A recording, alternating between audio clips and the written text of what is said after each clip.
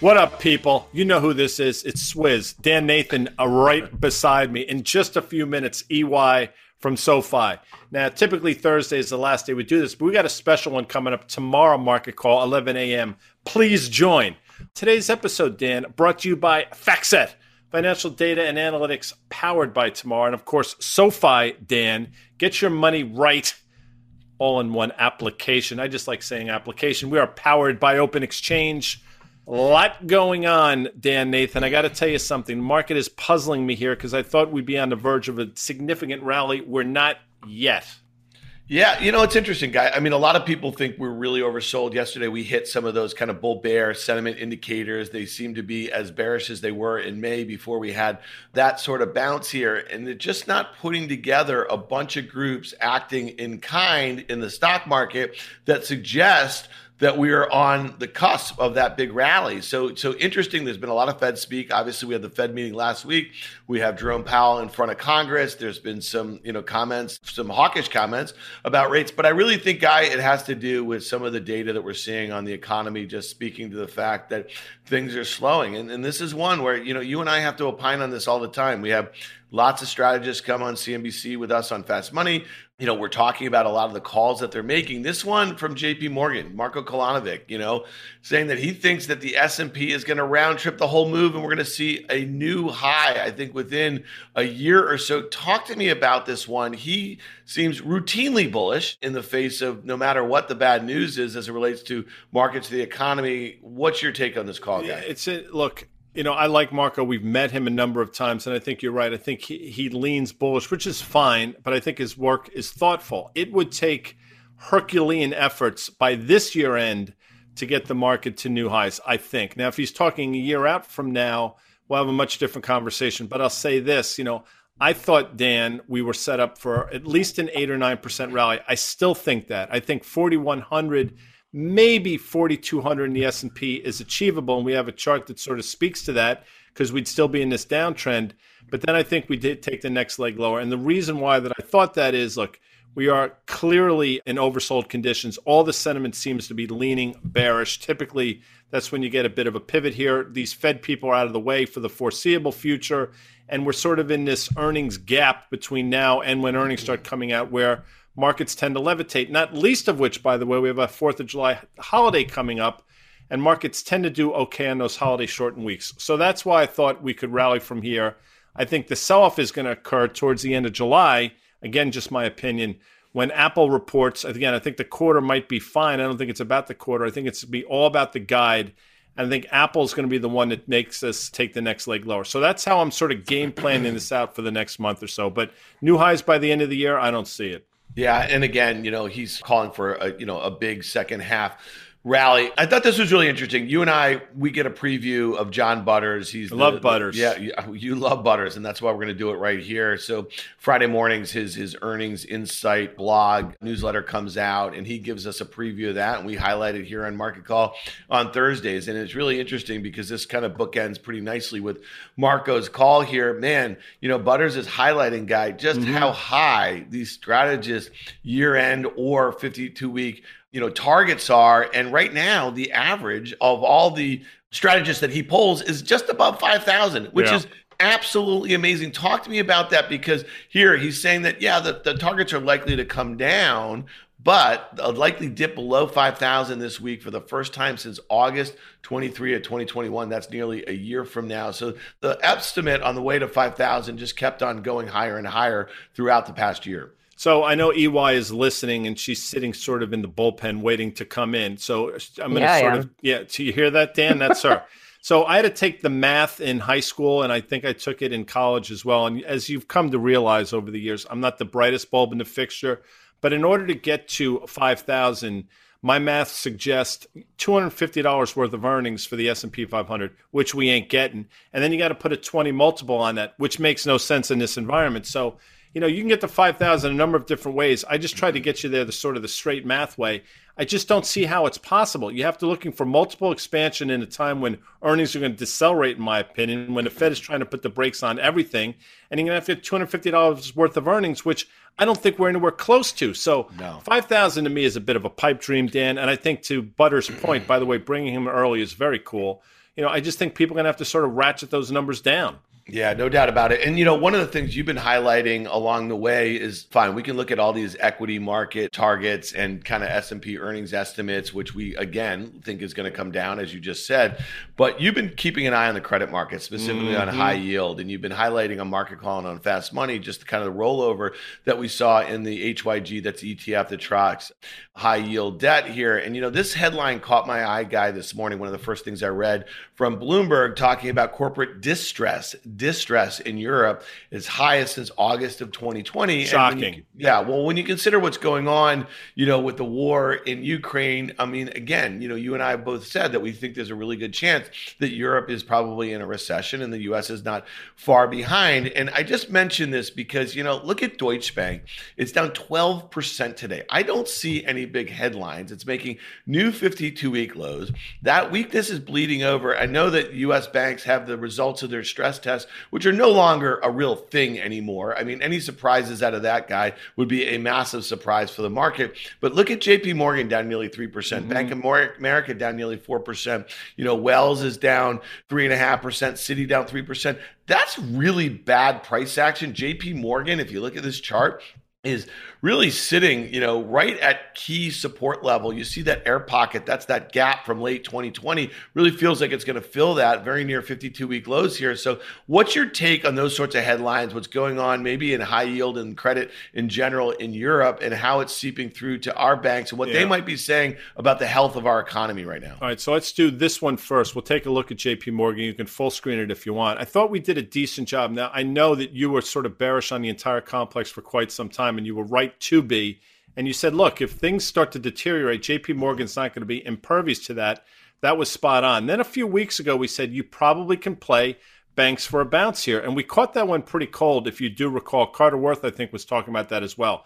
I have to use this word. I'm shocked at how poorly these banks have traded since that bounce. I mean, you really have to start to wonder what's underneath the hood there. And I do think it speaks to credit concerns. Now, going to Deutsche Bank, if you've watched Fast Money over the years, I've participated in that show for every year since its inception. Yeah, Deutsche Bank has been it's one of those, what do they call it? Itches you can't scratch I got for it. me. And I have been steadfast in my desire to point out that Deutsche Bank probably has the biggest derivatives book in the history of mankind. Not anymore. That's going to be ground zero if things go pear-shaped. No, well, first things first. In all the years that you've been doing Fast Money, I would say that Deutsche Bank has been a bug up your ass. Yes, well, I was trying to keep it clean. I think it no longer has that kind of scale. That company has been like absolutely taken apart, just to be very frank here. So it really kind of speaks to maybe the health of the bank and some of the exposure that they have in European energy or something like that. So to me, but I think it's really important to note, and you were right for a long time on that. Hey, Guy, here's a headline that's kind of hitting the tape right now. Oh, this is real-time stuff? Real-time, and I want to get your take that Pink Floyd is in a deal to sell their entire catalog. Hold on, don't say it. Don't say it. I'll tell you right now. I'll give you the number. $600 million. I have no idea. All right, you know what? The deal says $500 million. It's coming across my FactSet screens right now here. What do you think about that? I mean, again, here's the only thing that I think would be really exciting. As a fan of Pink Floyd, I don't really care who owns the catalog, and I'm happy for those guys to get paid. But man, oh man, can't David Gilmour and Roger Waters, why can't they just hug it out, go on a global tour here, and give the people what they want?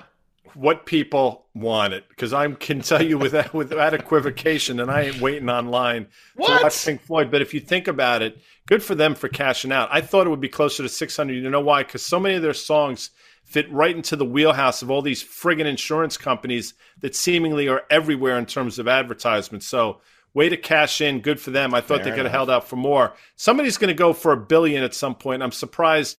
I'm not sure who it's going to be, but somebody's going to hit that number, Dan. All right, listen, breaking news. Bring it to you. All right, let's bring our guest in. Isn't that one cat? Isn't he touring or something? Isn't he playing No. But here's the thing. I mean, David Gilmour has been touring as Pink Floyd for 30 years.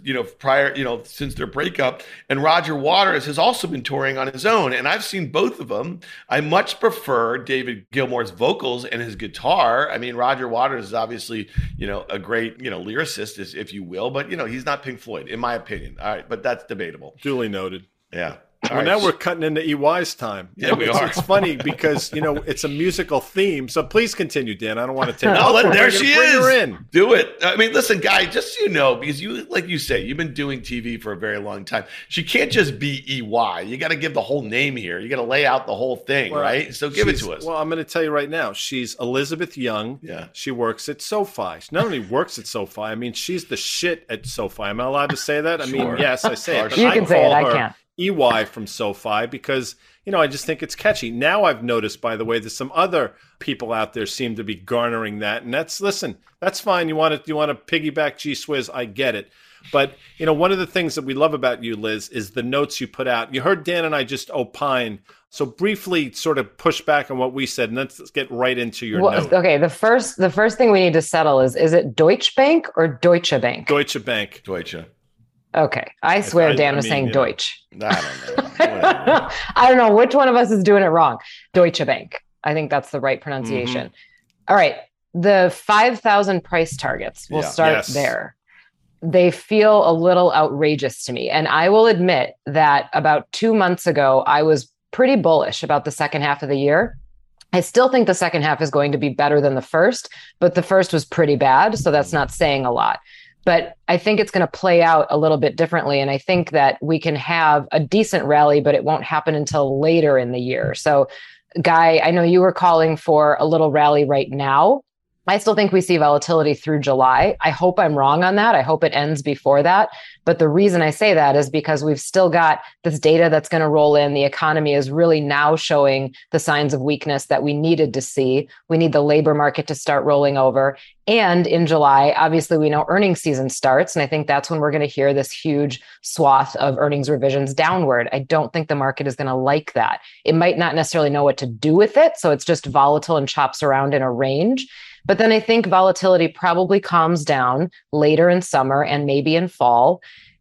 The boost that's possible that could get us somewhere above where we are now is November, December. So get past the midterm elections. And maybe that's the time in the year where the Fed says, okay, you know what? We've seen 3 straight months or more of declining inflation. Now we're going to only go 25 basis points at a time. I think that sends the market up pretty sharply, but I don't think that we're going to retrace all of what we've drawn down this year. Yeah. And, we mentioned credit as well. Just sort of opine quickly on that because that has not been top of mind for anybody. It's seemingly becoming top of mind for a lot of people. And I think to Dan's point about European banks and then potentially bleeding over here, I mean, that is clearly a concern.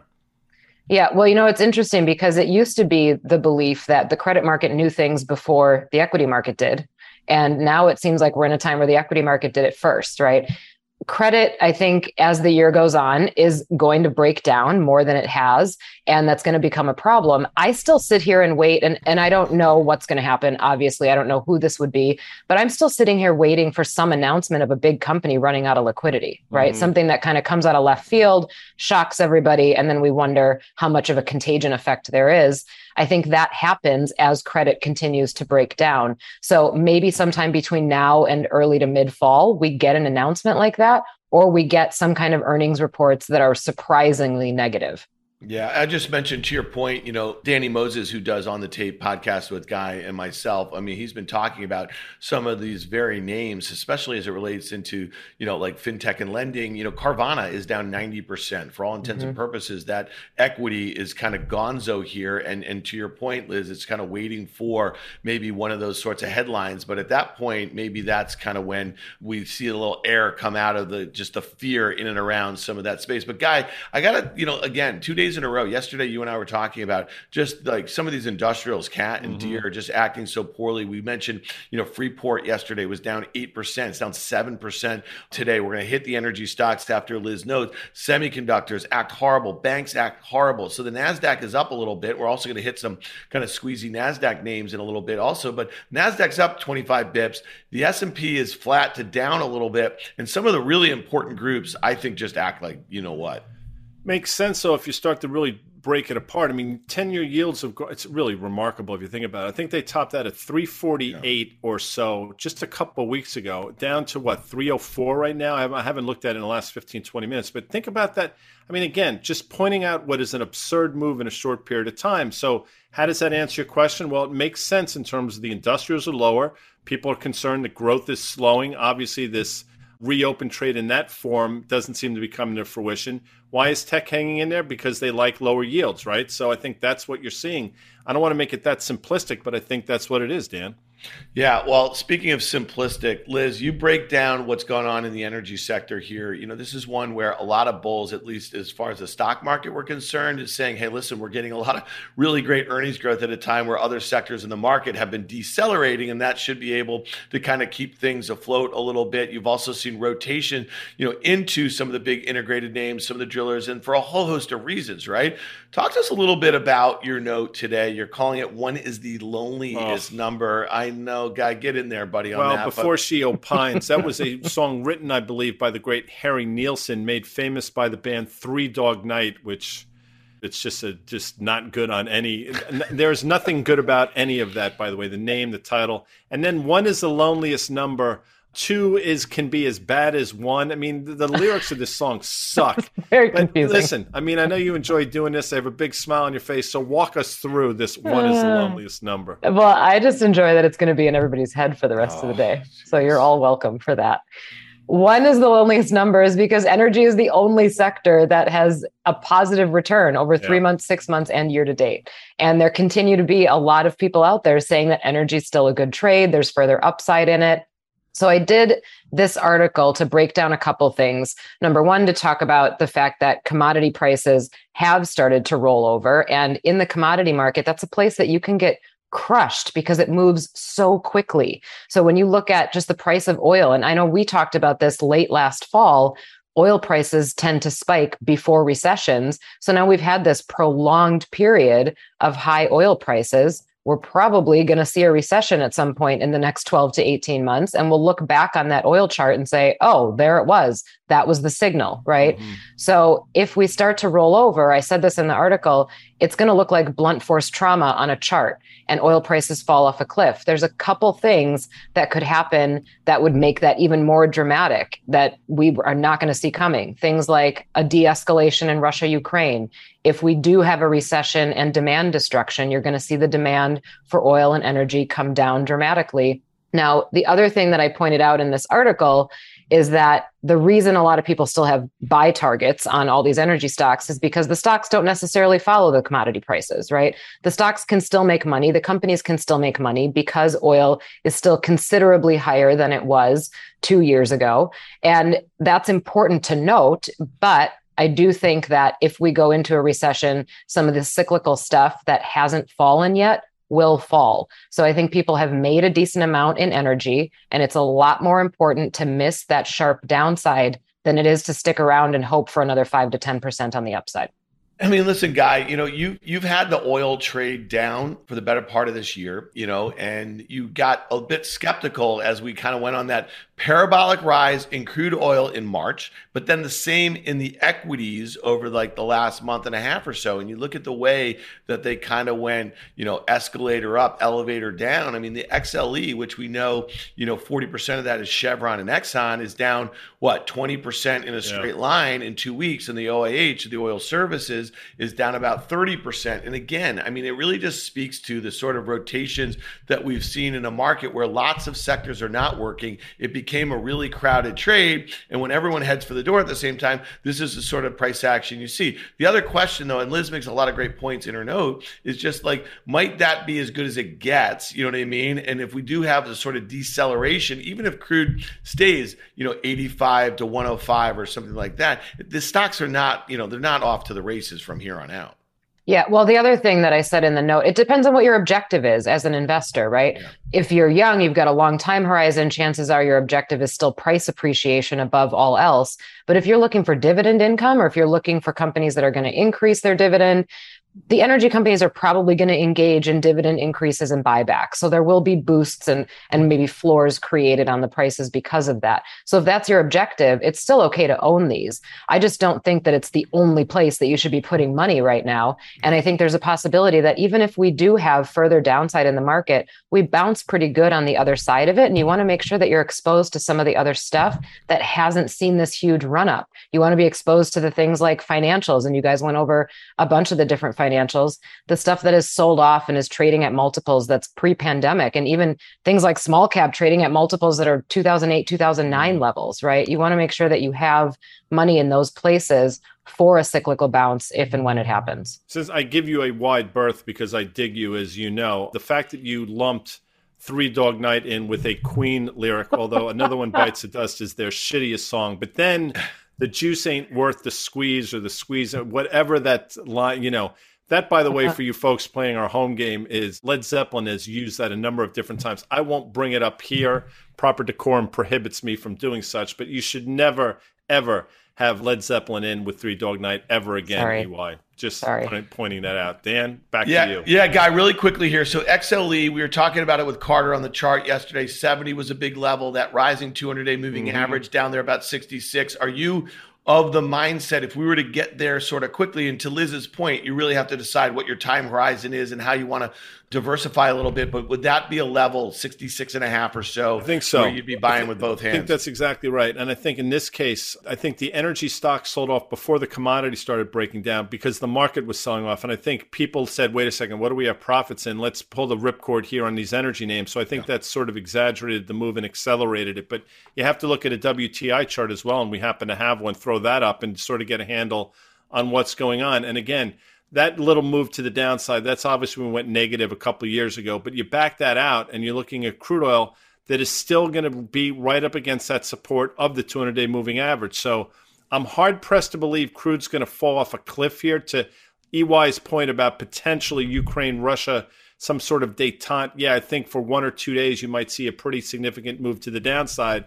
But I still think supply-demand fundamentals are such that crude should be higher. So to answer your original question, I'd be looking to get into the XLE at these levels, Dan. Yeah, and I just mentioned this guy. This is a long-term chart. You go back to that period, post-financial crisis where there was a lot of volatility, obviously got rejected in and around that kind of $120 level on numerous occasions. And so what's interesting about that period is there was a rising dollar and we were also coming off a zero interest rate bound. So to me, that technical resistance, even though it was like near-term breached this time around, is really important. All right, guys, let's look at some of these knock-ons, and I'd love to get Liz's take on this. We see, the airlines are just absolutely getting creamed today. Look at that Jets is making – the headlines are not great, right? So we're seeing for a whole host of the reasons, whether it be like, wages and access to workers and, just kind of weird supply-demand dynamics and input costs and all that sort of stuff, airlines are having a tough time. That was supposed to be a big pent-up trade. And I'm just curious, when you look at the price action, it's not just airlines, but Airbnb, Morgan Stanley took their target from 145 to 100. Today, the stock started the day at 100, right? And look at Expedia making new 52-week lows. Look at the weakness here. Liz, I'm just curious, what is your take when you see this group of stocks that there was all this pent-up demand? It was supposed to be, hot whatever summer here, and these stocks act like we're in the middle of a recession. Well, I think last summer was hot vax summer. I just learned about that. I missed it when it happened, evidently. But so I think we already saw the pent-up demand. I think it already happened. And there's some other little intricacies about this, right? Everybody that had trips that were canceled because of COVID already had them to be booked with vouchers or whatever the case may be. And they started taking all of those. And that's probably on the tail end now. So it's become cost prohibitive to travel. I mean, any of us who have tried to book an airline ticket just for personal reasons, it's ridiculous what some of them are costing. And even just in coach, what they cost, right? Mm-hmm. So I think people are slowing that down a little bit. And I don't know that we're going to see it pick up a ton for the rest of the year. I think one of the things we were counting on in that space was business travel coming back, which it has, and it's been increasing, but it hasn't quite made up for all of the other headwinds that airlines are facing. not as much leisure travel, because leisure travelers are the ones that are price sensitive. And then obviously fuel costs. And then not to mention all the stuff that happened last weekend. What was it, like 5,000 flights were canceled? Yeah. That's not a good look for the whole industry. Not at all. And just to give a visual on Airbnb, because why not, Morgan Stanley, but take a look at this chart in Airbnb. It's pretty remarkable. I mean, if you think about where it was and where we are now, I mean, this was, Dan, as you know, the A in my dawn trade, and I was looking like a bit of a genius for a while. Now I look like a total dork because this thing is at levels we haven't seen in quite some time. So, that reopen trade that I think we all thought was going to be robust in the second half clearly is problematic right now, to say the least. Yeah, I mean, listen, Airbnb is one of these companies that's obviously disrupting some long-standing incumbents here. And again, it's just really investors getting comfortable with valuation on a GAAP basis. The company is still unprofitable and it still trades about 7 times sales. So, I mean, this is really kind of what you're dealing with in tech. Actually, they were unprofitable last year on a GAAP basis, expect to be profitable this year. So this is one I think that investors will come back to because of that disruption, because of that market share. The other one, Guy, take a look at this JETS. This is the ETF that tracks the airlines. When you look at, 40% of the weight of that are the majors. It's Southwest, but then it's American, United, and Delta. You see that downtrend that we have there. Is the sentiment getting really bad right now? Is this like maybe looking for a good spot to take a shot on the alongside for a move back? The short answer is yes, I think so. But I would have said this, 3-4 weeks ago as well. I thought this was the next leg higher. I thought just on valuation you could own these names, and now again, I think the market's selling first, asking questions later. But at these levels, just eyeballing this, I think this is an attractive level to get in. And there are some value names. I mean, the Wall Street Journal's putting out some pieces about, when the Wall Street Journal starts talking about value, Dan, you got to sort of peek your head up, I would think. And I think one of those names you probably agree with in the form of Facebook, which has just been taken out to the woodshed. Yeah, we talked about it a bit on Fast Money last night. Jim Cramer had Mark Zuckerberg on his show, and actually Zuckerberg did a good job, and he's not known to do a good job, whether he's sitting in front of Congress or sitting with Kara Swisher. He often sweats here, but the company has embarked on a huge, huge pivot here, and I think a lot of skepticism about the spending for that pivot into what they call the metaverse. There won't be just one metaverse, and I think a lot of people are skeptical in general about Zuckerberg's leadership, but this stock is really cheap. 80% gross margins, expected earnings and sales growth next year of 15%, trading about 11.5 times. I actually bought a little bit today, Guy. I have not bought Facebook other than to cover a short, and I can't tell you how long, which means that I missed out on a lot of big gains, and I don't like the company as you don't, but maybe this pivot is something that's really interesting. And down here, look at that support. I think that you have probably to the downside 20% from here, but you have a 4 or 5x over the next 5 years if you get this thing right. And to your point about valuations, Liz, I'm curious your take here. To Guy's point, when the Wall Street Journal starts talking about some of the names that we've all thought were really expensive for the last 5 years prior to the market collapse, Facebook, Netflix, and PayPal, and they're starting to say they see value. Just, I bought some PayPal last month too. What does that mean to you from a sentiment standpoint as far as where investors need to get their heads for some sort of capitulation in some of these kind of widely held names? Well, first of all, I don't think I can define those three as value stocks. I would call them growth at a reasonable price. Yeah. But what it means is that I think we've seen enough in a lot of those, and especially those growth stocks. However, the fact that the Fed will continue raising rates, even in the face of recession risk, is going to keep a lid on that through the rest of this year. So although I do think it is completely fine to be buying into some of those right now, and even buying into the Qs right now and dripping in over the summer at bottomish levels, right? You're going to have to wait it out. And it's going to be a 2 to 3 year story before you really see the price appreciation that you probably want to see from those growth names. Dan, they say no two fingerprints are the same. Apparently no two snowflakes are the same either, which segues us nicely into JPMorgan's call. And you know what? I'm actually sort of on board with this one. I think you are as well. Yeah, I mean, listen, this stock, again, was one of the most highly touted, SaaS names to come out in the last few years, run by a guy named Slootman, which, people think is just a legend as far as tech. The problem that we had with Snowflake was the valuation, right? It was trading at its highs over 40 or 45 times sales, and obviously the company was growing, expected. They gave long-term guidance out to 2029 that they're going to do $10 billion in sales. I mean, that's great. But what we're doing, and this goes back to Liz redefining what we just said about value for some of those names, is like, okay, it's relative to what? I would say, I just said with Facebook, it's trading at about 11.5 times expected 15% earnings growth. Well, you could say, well, that's the lowest earnings growth that they've had in 10 years since a publicly traded company. So maybe it deserves that sort of discount to the multiple. Snowflake's going to make no lower lows, Guy, because this thing is not done, meaning the broad market here. And until you take some of these names sort of out to the woodshed, it just can't, the market's not going to bottom with Snowflake trading at 19 times this year's sales. That's just my take right there. Fair enough. And I will tell you, in terms of taking things out, apparently EY took her father out to a baseball game, which is sweet as can be. I saw that picture. You were explaining something in the press room. Can you just sort of elaborate on that before we get out? Well, I'll apologize first, Guy, because it was definitely a Mets tour. It wasn't a Yankees tour. But yes, took my dad to Mets Stadium on Father's Day. We did the whole shindig. We were on the field. We were in the press room. We pretended to have interviews in the press room. Fantastic. And then I sent you guys a joking picture that I got a new job as some kind of spokesperson for the Mets. You'd be fabulous.